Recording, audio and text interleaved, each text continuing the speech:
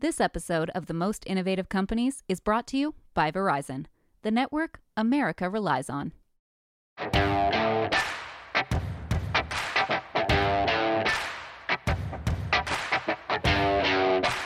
This is Most Innovative Companies from Fast Company, where we speak to visionary founders to understand how they think, how they innovate, and what lessons they have to help you and your businesses of every shape and size.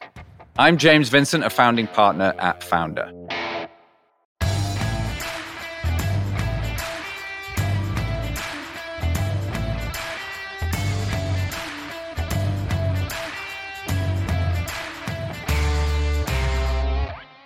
So this is a story about surrounding yourself with independent working minds and making sure that the input that you're having isn't in some kind of echo chamber in order to keep innovating. I want to tell a story around, I don't know whether everybody recalls, but there was an iPhone that was brought out that ended up being called Antenna Gate because the phone had an antenna that went all the way around the edge of the phone. And if you held it a certain way, you put your two fingers in a certain place where those two antennas met, didn't work. And so this was obviously a major crisis within Apple around that time because they'd never really brought out a product that didn't work. In fact, they prided themselves on bringing out products that really worked, like better than any other product company, because they are the original obsessive product company, as you all now know. So let me tell you the story. So I walk into a room full of just sort of PR wizards and surrounded by all of Steve's counsel, great thinkers on how to position and handle crisis management, because we had a problem. And, you know, at the time, what had come out is when Steve had been asked about the phone and does it not work sometimes, Steve's response had been, they're not holding it right, which upon reflection wasn't probably the final word on the issue and maybe not the right response, that when Apple has time to have a considered response, which is what this meeting was all about. So I went around the room and everybody kind of spoke, and Steve talked about, you know, holding it right, and we need to talk about all the antenna technology that we have and how ahead of everybody else we are, which everybody agreed was awesome. Interestingly enough, around that time, there'd been a few criticisms of Apple that they had become a little too overconfident, a little too brash. And I remember saying at that time, I'm like, Steve, I know we've talked about this together, so I just want to remind you about it. But maybe this is a moment where we make a brand deposit. You know, as Obama would say, don't let a good crisis go to waste. And maybe the very first thing you say when we do this special announcement is we're not perfect. As people, we're not perfect. Our products aren't perfect. But by God, do we work hard to be perfect. And let me tell you the 20 different ways in which we're working to be perfect. But we're also human. Of course, the next day, the headline was, we're not perfect. And Steve Jobs somehow said that Apple was not perfect. And I think that that was a moment of humility that actually provided a brand deposit for Apple in the long run. And I think some of the role that people like myself around Steve played was being an independent working mind. So just make sure that you surround yourself with independent working minds and you'll never stop innovating. Speaking of independent working minds, my next guest is Joanna Coles, who plays exactly that role on a bunch of boards and really understands culture and brings that kind of lens to lots of conversations in many, many companies and has a huge influence on innovation. Today, I'm super excited to speak with my friend and colleague and much admired media maven, Joanna Coles, who, for those people that don't know, come from a very blue chip media background in journalism, from The Guardian, from BBC, went on to edit Cosmopolitan, Marie Claire, was chief content officer at Hearst, has her own TV show called The Bold Type, has written a book about love in the digital age called Love Rules. And I think that's only half of what she's doing, but she's pretty busy. And she's now on the board of multiple incredibly innovative companies, has been on the Sonos board for many, many years, Snap board all the way through for many, many years, and many other very interesting companies that we'll probably come on to. So hi, Joanna. Great to see you. How are you doing? It's very exciting to see James in action like this with an enormous microphone in front of him. Very exciting. I actually haven't been on the Sonos board for many, many years. You're making me sound fantastically old. I've been on the Sonos board for 2.5 years, but I've been on the Snap board for 7 years. 7 years, that's right. And actually, you and I met with Brian Chesky at Airbnb. We did. That was in 2015 or something. I recall we were all helping Brian with the various elements of launching the brand around that time. And that was when you and I first started working together and appreciating each other's talents. Well, I remember hearing your colleague. They did a very interesting thing at Airbnb. They invited a series of companies in to pitch, and they had the other companies in the pitch meetings, which I thought was really interesting. And I was not pitching anything. I was there because Brian and I were developing a magazine, Airbnb Mag, it turned out to be. But I've been invited to sort of listen to the ideas around branding. And when you and your colleague got up to talk, Stephen Butler, I couldn't believe how interesting and different you were from everybody else in the room. And obviously, Brian realised that too. But I then realised you were a fellow Northerner from the north of England. We had very similar journeys, mine through content, yours through advertising. And here we are. So some amazing topics I'm excited to talk to you about. It's the Fast Company audience. So we're really trying to make sure Does that mean they're very, very intelligent and very, very fast? Yeah, and from a whole vast range of companies looking to innovate of every size. And so some will be small, some will be large, some will be innovation people, some will be just CEOs, people interested in continuing to sort of solve the innovator's dilemma at whatever size of company. And so one of the things I really wanted to talk to you about, because I feel like the trajectory that you have followed is that you've come with the curiosity of a journalist to culture. And you can't help yourself, right?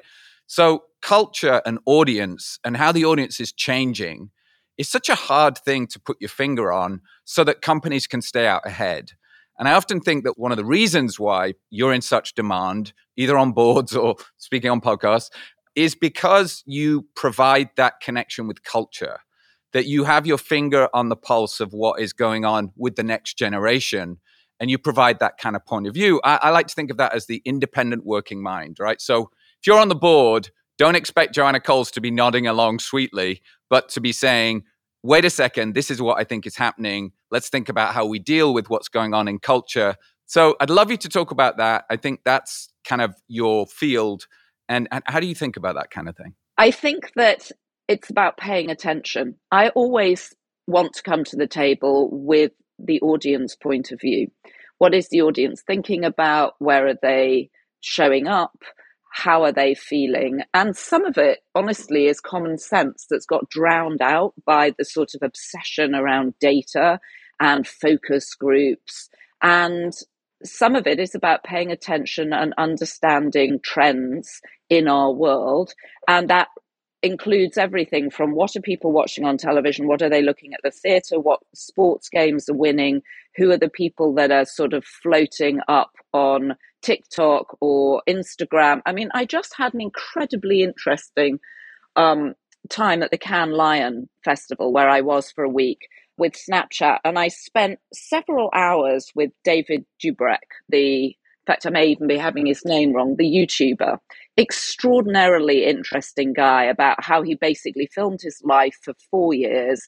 He would film himself every day for 7 hours and then shrink it down to 4 minutes and put it out on YouTube. And he's been through all sorts of ups and downs. He pulls all sorts of pranks. One of his friends got hurt in a prank. So he's had a bit of hate online, but he's an extremely thoughtful, sort of interesting, new kind of entertainment company, all wrapped up in one person. And I think it's about, I mean, I remember actually the head of a Late Review, a BBC show, once describing herself as a whale sucking up plankton.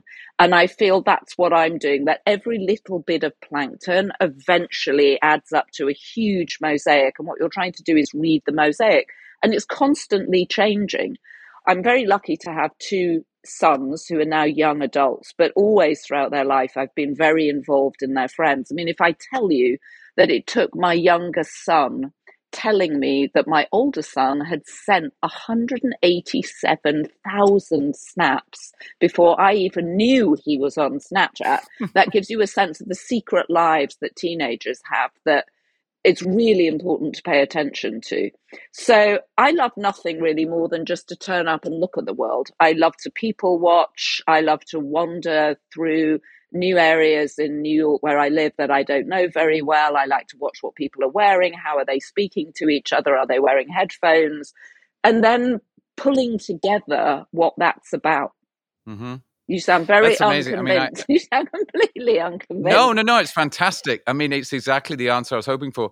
I have a 16-year-old and a 13-year-old. I've learned more about behaviors of the next generation, Gen Z and Gen Alpha, which is sort of on their way, the TikTok generation, that, what's coming, which is so important to figure out what your product plans are. If you exhibit the fact, your 4-minute thing with your YouTuber, but that's got even now to like TikTok and, what those things are and how that as a media channel, all the way back to like what Vine was 9 seconds, 15 years ago, just the timing wasn't right. Well, and interesting, right? Because you can have a brilliant idea and it can be too early. And I sometimes think that some of what I've done has been actually too early, which is just as bad as being too late. Mm-hmm. But one thing I think is interesting, I was at Brilliant Minds, the conference in Sweden, where I was talking to two very interesting people about the impact of TikTok on war reporting and our understanding of the Ukraine and the Russia situation. Yeah. And David Patrikarakos has spent a lot of time reporting out in Ukraine and wrote a very good book, actually, called War Reporting in 140 Characters. And of course, the day he brought the book out was the day that Twitter announced they were going to 280 characters. So his book title was immediately out of date.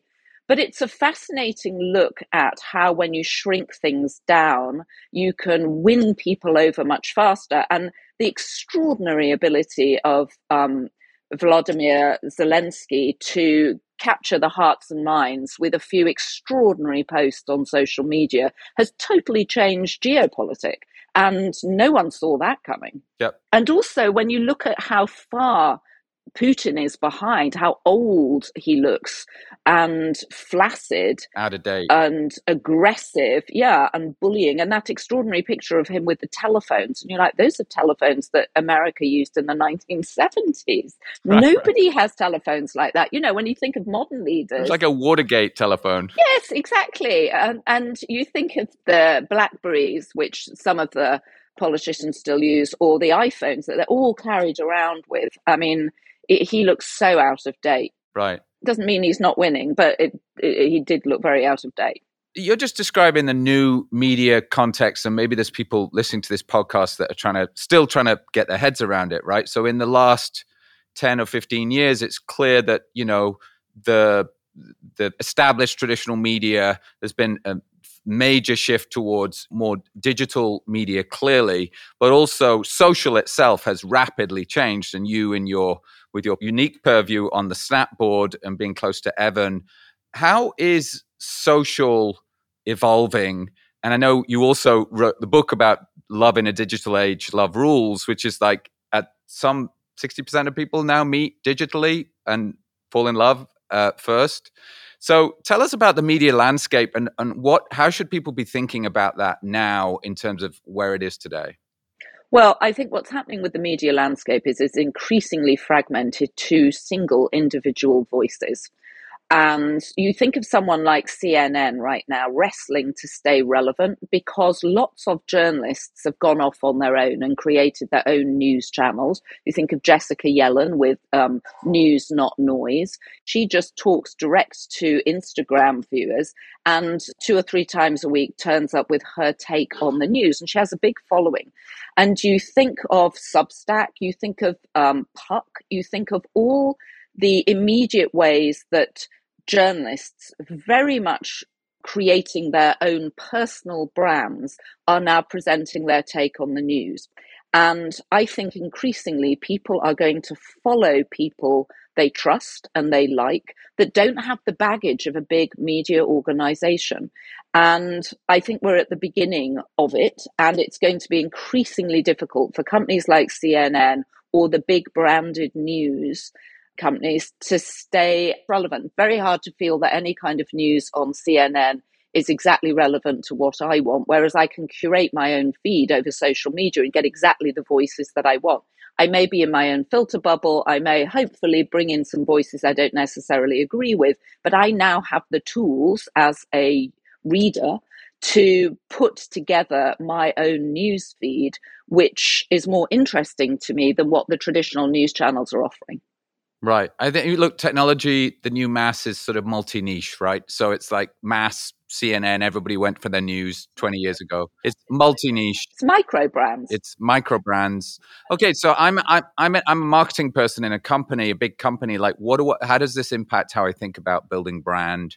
How does this think about how I have an impact on culture? Well, it's complicated because you then have to decide, are there individuals that you want to put some money behind? That's fraught with all sorts of difficulty. Do you want to play it safe and stay with the bigger, well-known brands? I think it's, you have to do a little bit of all of it, and it's complicated and it's difficult. Yeah. And you also have to decide if you want your content or your branded content showing up in a feed where you don't necessarily have much control over what's on either side of it. I mean, the sort of surrealness now of TikTok, for example, and also very interesting to see what's happened. I mean, you saw Brendan Carr, the commissioner at the FCC, write to both Apple and Google and say, for national security interests, you have to take TikTok out of the stores. This should not be an app on Americans' phones. That battle is just beginning. Yeah. So I want to jump to another topic, which is because, this is about innovation. And you've been talking about not sort of like formal desktop research, right? You're not looking at numbers. You're actually you're qualitative, not quantitative, for the researchers amongst us, right? So I'll tell one little, and I'll let you answer this question, but one little Steve quote, right? In 1900, if you did research and you asked people what they wanted, they would have said a faster horse. Of course, what they wanted was a car, but they didn't know about the car, right? So invention and innovation, you don't go and ask people in Boise, Idaho through research, what do you want? Is my hypothesis, my question to you. And so I'm assuming that's kind of how you think about things, but I don't want to put words in your mouth. So. Well, I think it's a combination of the two. It's always helpful talking to people in Boise, Idaho, especially because they've always been patronized by traditional media and by advertisers. I'm not saying that they would necessarily come out with the iPod or the iPhone, but it's always worth talking to people. I think the question is, what are you asking them? What are you listening for? And what are you not hearing when they tell you things? So it's really about paying attention. And often people say the opposite of what they mean. And often people do the opposite of what they tell you that they do. And that's where the training as a journalist is quite useful, because you're paying attention to everything. One of the things I always find interesting is, what are the photos that people are displaying of themselves? Because there are always going to be photos that display what they want you to think their life is, which is probably not what their life is. Right. There are just clues everywhere. People come forth with clues. And so you're trying to be a detective to figure it out. And I wouldn't ever say that you don't want data. Data is incredibly useful as long as it's good, but don't ignore the human. Yeah. The human is really important. Well said. And humans don't act logically. And yet in marketing in particular, we often behave as if they do. And then we're surprised when people don't behave rationally. Right. Because the assumption is people will behave rationally, but actually they don't. So the difficult thing is negotiating for irrationality. Definitely, I wasn't trying to totally dismiss quantitative research, but I think the sort of somewhere in that liminal space in between sort of what they say and what they mean is some of where culture is going. And so founders have this tendency, I think, sometimes to be surrounded in a yes bubble.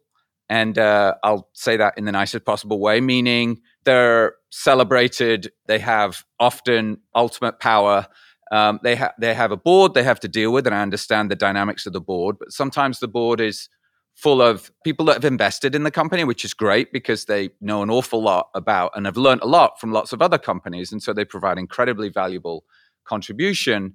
Maybe there's a lawyer, maybe there's a finance person, but I think what I'm interested in here and my observation about the people we just mentioned, those founders, is that they were always open to being surrounded by independent working minds that are willing to challenge, that are wanting to challenge, that are asking the kind of unaskable question, or just saying, I'm not sure about that, because here's another thought on that. Like, just think of it this way, or because my sense is that a lot of founders are kind of in a yes bubble. And I've always thought of you as being someone that they hire in order to make sure that every board meeting isn't a yes bubble. Is that too much of an extreme characterization? I mean, I think you're right about the yes bubble, but I think it's very understandable, because what happens is often, well, first of all, there's a sort of founder fetish in our culture at the moment, partly because of the lack of political leadership. And so people look to founders as people who are innovative and creative and can get stuff done. It's incredibly hard to start a company. Which is true. And to grow it and to make it successful, super hard. And so we as a culture now turn to these people for sort of wisdom, some of which they provide, and sometimes the ask is too big.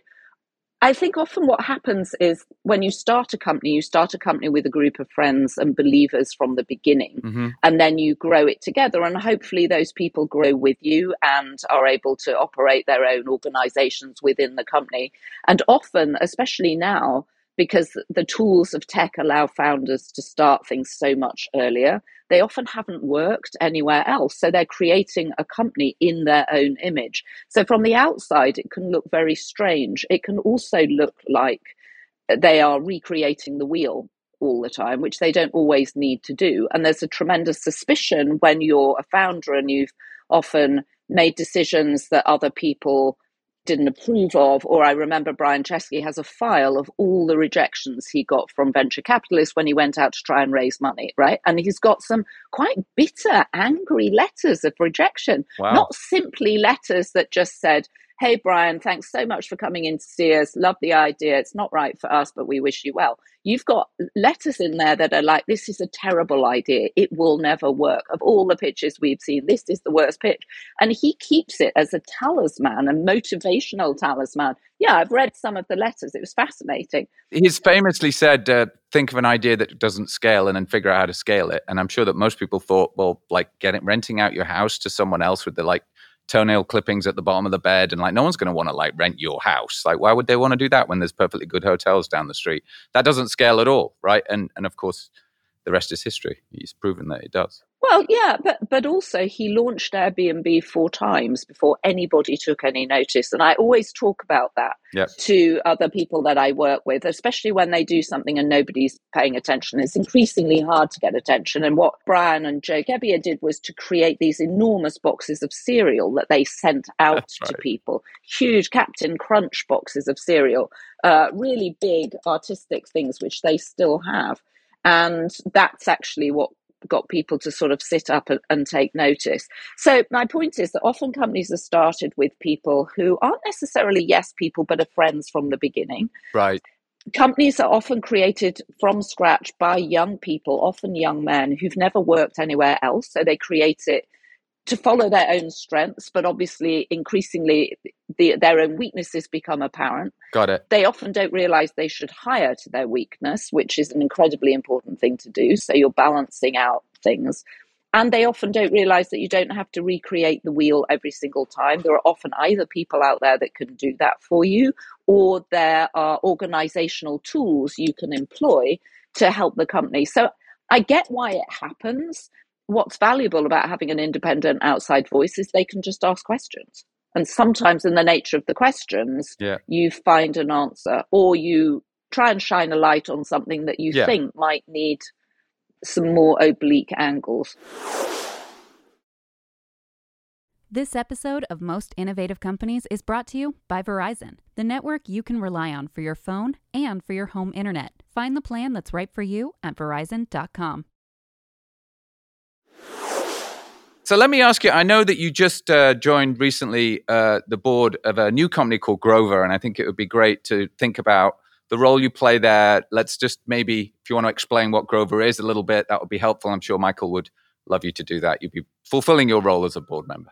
Sure. I mean, Grover is Europe's largest tech rental platform. And what I loved about meeting Michael Kassow, the founder, is that he is like the founders of Uber and Airbnb, which is that he imagines big behavioral changes.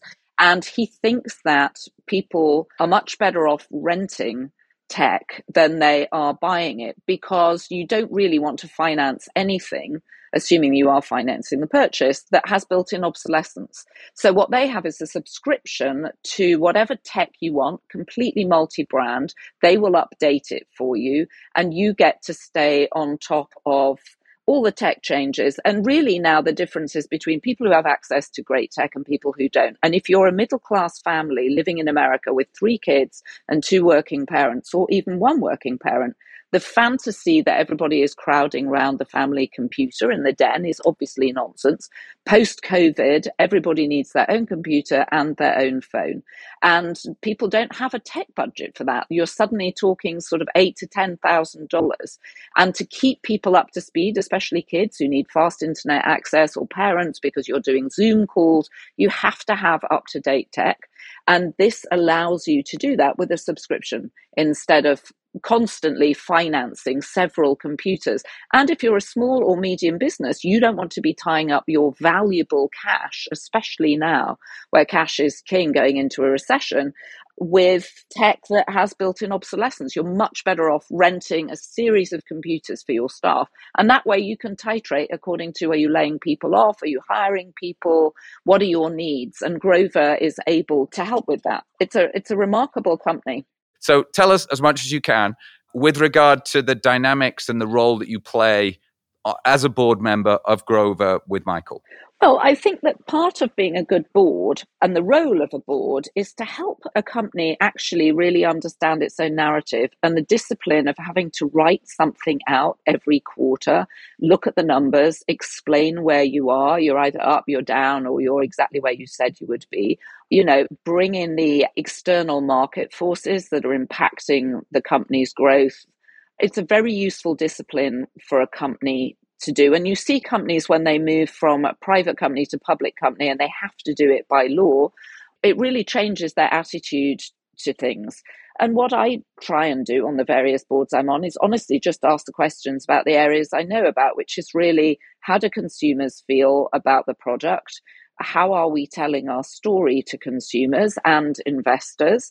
And then trying to help put a really good group of people around the table with all sorts of different points of view. So as a CEO or a founder, you're getting a richness of experience and voices around the table. And you don't have to pay attention to them if you don't want, but it's always helpful to hear a certain number of thoughtful voices.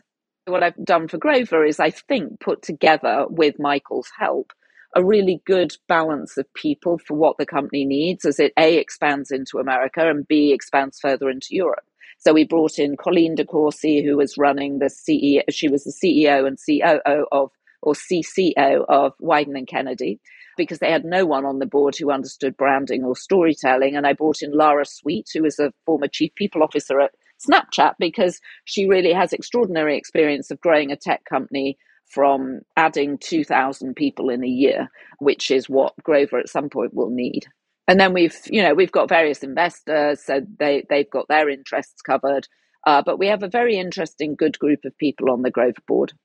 Right. No, I love the diversity that you're describing. And I think, often, of course, getting a northern lady with a white shock of hair and a very bold, expressive, cultural, journalistic background is a bonus for people that want to understand what's coming next. When we worked with Steve, Media Arts Lab was we had to be always the most culturally set, people hired from all over the world, all kinds of, cool people doing cool things, bringing culture to what was a predominantly technology company that Johnny's team understood design and they were culturally connected. We were bringing ideas from culture, and it was very important that that was constantly being fed into Apple, with the launch of every product that came.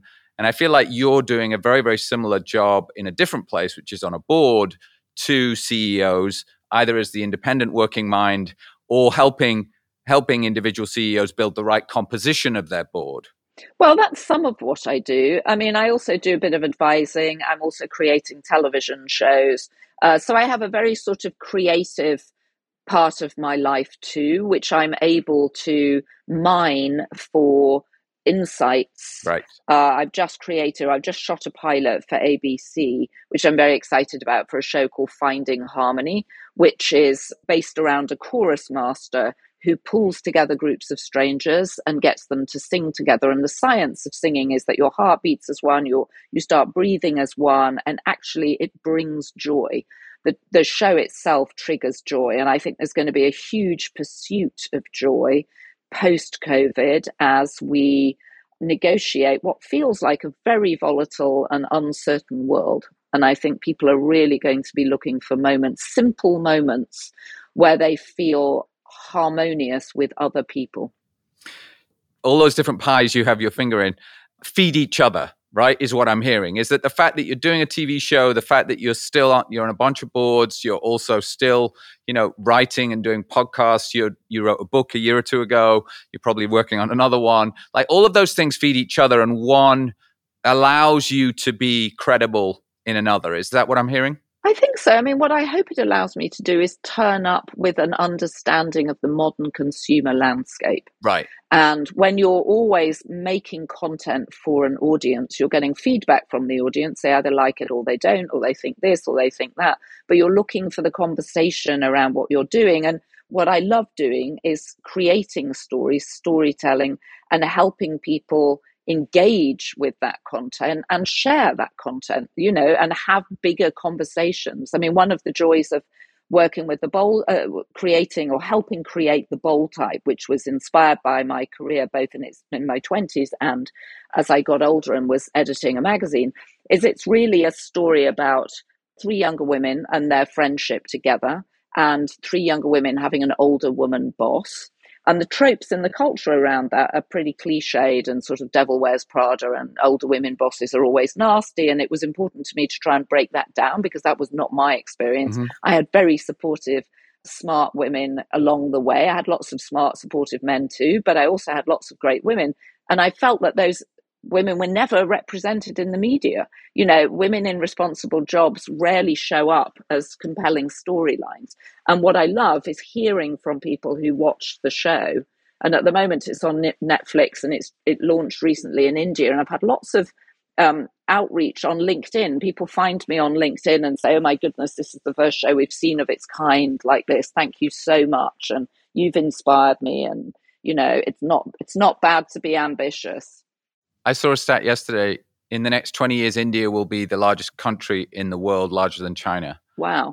So if you're big in India, then yeah. If I'm big in India, I'm big in Japan. That's one of those songs we grew up with. I can't even tell you That's a cultural reference that maybe only you, me, and a couple of other people will get. But so I'm going to hit you with another question. Einstein once said, you can't solve the problems of today with the way they were first created. And so problems that don't seem like problems 10 or 20 years ago, or social media or those kinds of things, seem so awesome at the time. Human magic, oh my God, this is amazing. What are the implications of that? And so I just want to talk about that cycle. And again, back to bringing culture and creativity and understanding to innovation and like situational awareness. Like, am I aware where we are today? Oh, we're here. Okay, we're at this part of the curve. It's fine. We've got another 3 years of this, but we're starting to see the beginnings of that. So we should start a product trajectory that introduces that in the next 2 to 3 years. Otherwise, someone else will eat our lunch, right? And that's maybe the way, and I know that that's certainly the way that some of the founders that we've talked about think about things, which is always to be either ahead or at least on par with what's going on and be developing it. It's no good coming and developing a product when someone else has already got there, because, right, you're already sort of behind. Too late. Yeah. So how do you pattern recognize that something fundamental is changing in culture that is not yet fully material? It's not yet got full form, but you're picking up these little liminal suggestions and ideas through social media, or looking at something in New York, or reading something, or hearing something, meeting people. And you put those pieces together and you start to think about, okay, there's something brewing here, but it's not yet fully formed, but we should be thinking about X. And I'm guessing that, again, that's the role that you play as you ask those questions on the boards, which is like, are we thinking about what I think is going on, which is this? Is that a fair representation of the role you play? Well, sometimes I play the role of the skeptic, actually, especially when I'm listening to tech innovators who are telling me how we will be using tech in 15 years, because I can't always make the leap of imagination. Like, I'll give you a good example. I mean, and I've got nothing to do with it, but for example, Clubhouse, when there was so much excitement around Clubhouse, I just thought, I'm going to sit this one out. There was a week where I must have got 30 invitations to join Clubhouse. And I just thought, this doesn't make sense to me. I don't want to be part of this. I'm going to sit it out. It's a COVID phenom.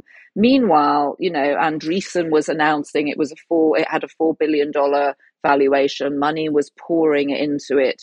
And I thought, oh God, maybe I'm at a point where I don't understand the new thing. I remember having that conversation with myself and thinking, should I invest some time really understanding this? And then I just thought, no, I'm going to sit it out. And one of the things you can do as you get older is notice the excitement around something which you realize doesn't really make sense. I know it's still going on, Clubhouse. They have 100 employees or whatever, but as a cultural platform, it doesn't really make sense. And so I would say I play the role of the skeptic more than I do the soothsayer, but I definitely try and talk about what I think the mood is of people and where I think people's sort of psychological state is going, as opposed to this is new technology that's going to change the way we think about the world. My point in Love Rules is that people are happier when they have relationships, that people are better in social situations. Even if you're an introspective person and you're an introvert and you don't think of yourself as an extrovert, irrelevant in terms of, people need a social structure. It's very hard to have that in our culture right now, especially in America. It's such an individualistic culture. We have an epidemic of loneliness. Social media and our computers, which were supposed to connect us, have actually separated us in a sense and made us feel that we're more nomadic than we really are. And there's such a misunderstanding of what a nomad is too. This idea of being a digital nomad. Hey, you take your computer, you plump yourself down anywhere. That's not what nomads were. Nomads were very tight, constructed societies that moved from field to field, but they all moved together. With social cohesion. Yes, exactly. So, who wants to be sitting on their computer on their own? It's why WeWork has cropped up. It's why Neue House has cropped up. People want instant communities that they can plug into for everything from saying hi to someone at the coffee machine or the kombucha machine to, saying hi to someone in the bathroom. It's lonely if you don't have that structure. And I think that's been devastating during COVID. This is probably fairly obvious. With all of everything that you're talking about and COVID included, do you find yourself to be a future optimist at this moment with regard to the role that technology can play and its impact on the human condition? Yes, I definitely do. And I think there are really basic things where tech is going to show up, like massive desalination plants to ensure that we still have enough water. I mean, resources is clearly a big issue. Climate change is a big issue. There are certain countries that are going to be underwater if we don't pay attention. So I have huge faith that there will be all sorts of innovations that people are already working on actually around climate change that will really help. And I do think eventually we'll be able to vote on the phone, which I think will be hugely helpful. We'll be able to vote digitally, which will stop all the issues of people standing in line forever and then being turned away or not being able to go to the polling station. So that has a marked effect on how people show up for democracy. Because then everyone can vote, because you just double verify and click and vote and off you go. Yeah, listen, if you can buy something on Amazon with your credit card, you should be able to vote. It's ridiculous that you can't do that. Yeah. I mean, I was at an event with Tony Blair last week about the future of Britain. And one of the things he said, which was really powerful, was that, sometimes you have to fight for things. And very clearly, we're in a fight for democracy and we have to show up and actually take it seriously, and something that we've taken for granted for a long period. And the West is incredibly good at criticizing itself, pointing out all its faults. You do not see boats of refugees trying to get into Russia. You do not see boats of refugees trying to get into China. They are all coming to the West. We have something that people want, which is freedom. I think part of what will be increasingly important in the next few years is people's waking up to this and being prepared to defend it. And the West is going to have to go on the defense, I think, in a way that it's been, staring at its own navel and picking at its own skin. So my last question then is, what role can commerce and founders and innovators play in helping the thing that we love and we just assume, which is freedom of speech, democracy, the capitalism that comes from it? So how might companies, without getting too political, companies are terrified, and rightly so, of wading into some political areas, and I don't think that's why I asked the question. I don't think every company needs to have a point of view on every question, and I've seen some egregious abuses by senior staff who haven't tweeted their support for this, that, or the other. I think it's wrong. Right. I think it's incredibly important for companies to get involved in their local communities. There's nothing more important than paying attention to what's going on in the village or the town or the city that you live in, that companies have an investment in that town, that they're paying attention to who gets elected, that they're paying attention to the divisions and the inequalities of wealth in that town and where there is likely to be disruption. And I think in the physical world. Yeah. In the physical world. And it's incredibly interesting when companies say, for example, oh, you know what, you can all work remotely. Well, what you're disrupting is everything that's grown up around that company office. It's the local coffee bars, it's the bodegas, it's the dry cleaners, it's the service that grew up around those big offices that is being dismantled when you tell people they can work from home. Now, you're managing your own bottom line, but you also have to have a responsibility to the community that your company is in for it to work. Yeah, I would say at Founder, I think roughly half the companies we're working with right now are doing something with regard to sustainability.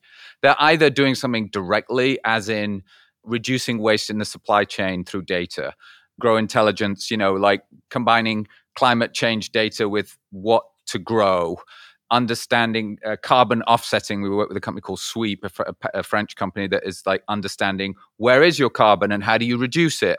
And then, choices around how do I want something to be shipped?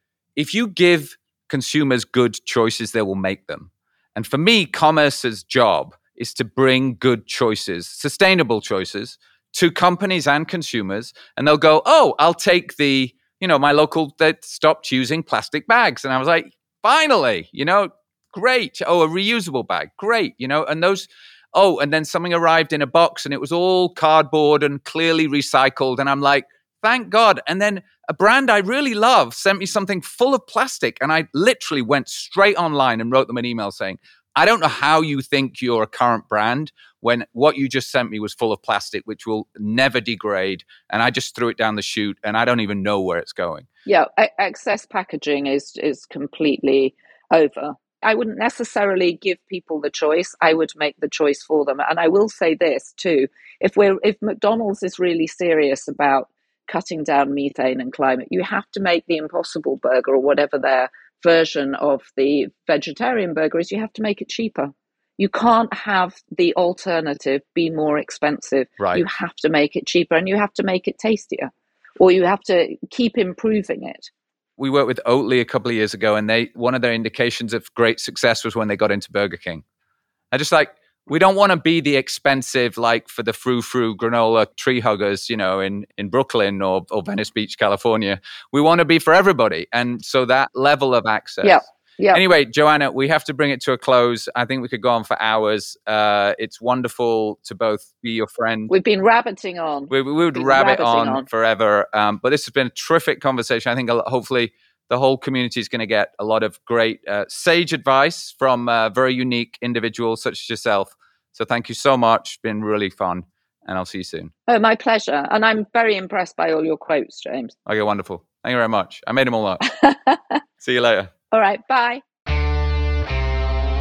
So that was an awesome conversation with Joanna Coles. I think we learned a lot today about the importance of surrounding yourself with independent working minds, that what she represents, where she comes from, her curiosity, her journalistic background creates this constant questioning of where we're at and where we're going. And my sense is that founders need to constantly be surrounding themselves with people like that innovation companies of any size need to make sure that they're constantly tapping into people that are really understanding what's going on in the world, whether they're people they hire, whether they're independent companies, or whether they're just people on the board.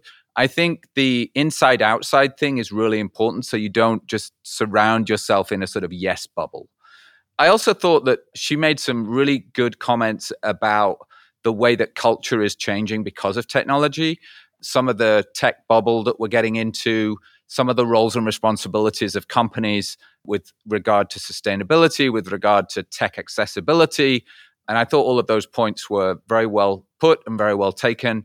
And Joanna's just a very unique individual. You know, I think one of the things that's been great is that culture is increasingly understood to have a role in the making of companies. I might argue that a company you know and understand and therefore have a relationship with, which often is called a brand, is one that understands what's going on in culture. And if you do not understand what's going on in culture, then you're not Apple or Nike because you're insulated from it. And so whatever way you get the independent working mind attached to or inside of or part of or connected to your company, it's not a negotiable factor.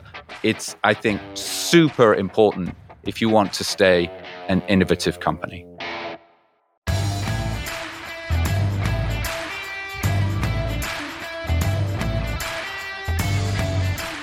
That's all for this episode. If you're a new listener, be sure to subscribe to Most Innovative Companies wherever you listen. And if you like this episode, leave us a rating, 5 stars, awesome, and review us on Apple Podcasts. We want to hear from you. Let us know what you'd like to hear more of. You can email us at podcasts@fastcompany.com or tweet us #MostInnovativeCompanies. Most Innovative Companies is a production of Fast Company in partnership with Founder, FNDR. We couldn't afford the vowels. The executive producer is the wonderful Joshua Christensen. Sound design and editing is Nicholas Torres. Writing is Mateus Sanchez. Our booker and production heads are Alex Webster and Nikki Checkley. This podcast was done in collaboration with my awesome partners, Stephen Butler, Rebecca Jeffries, Nick Barham, my partners at Founder.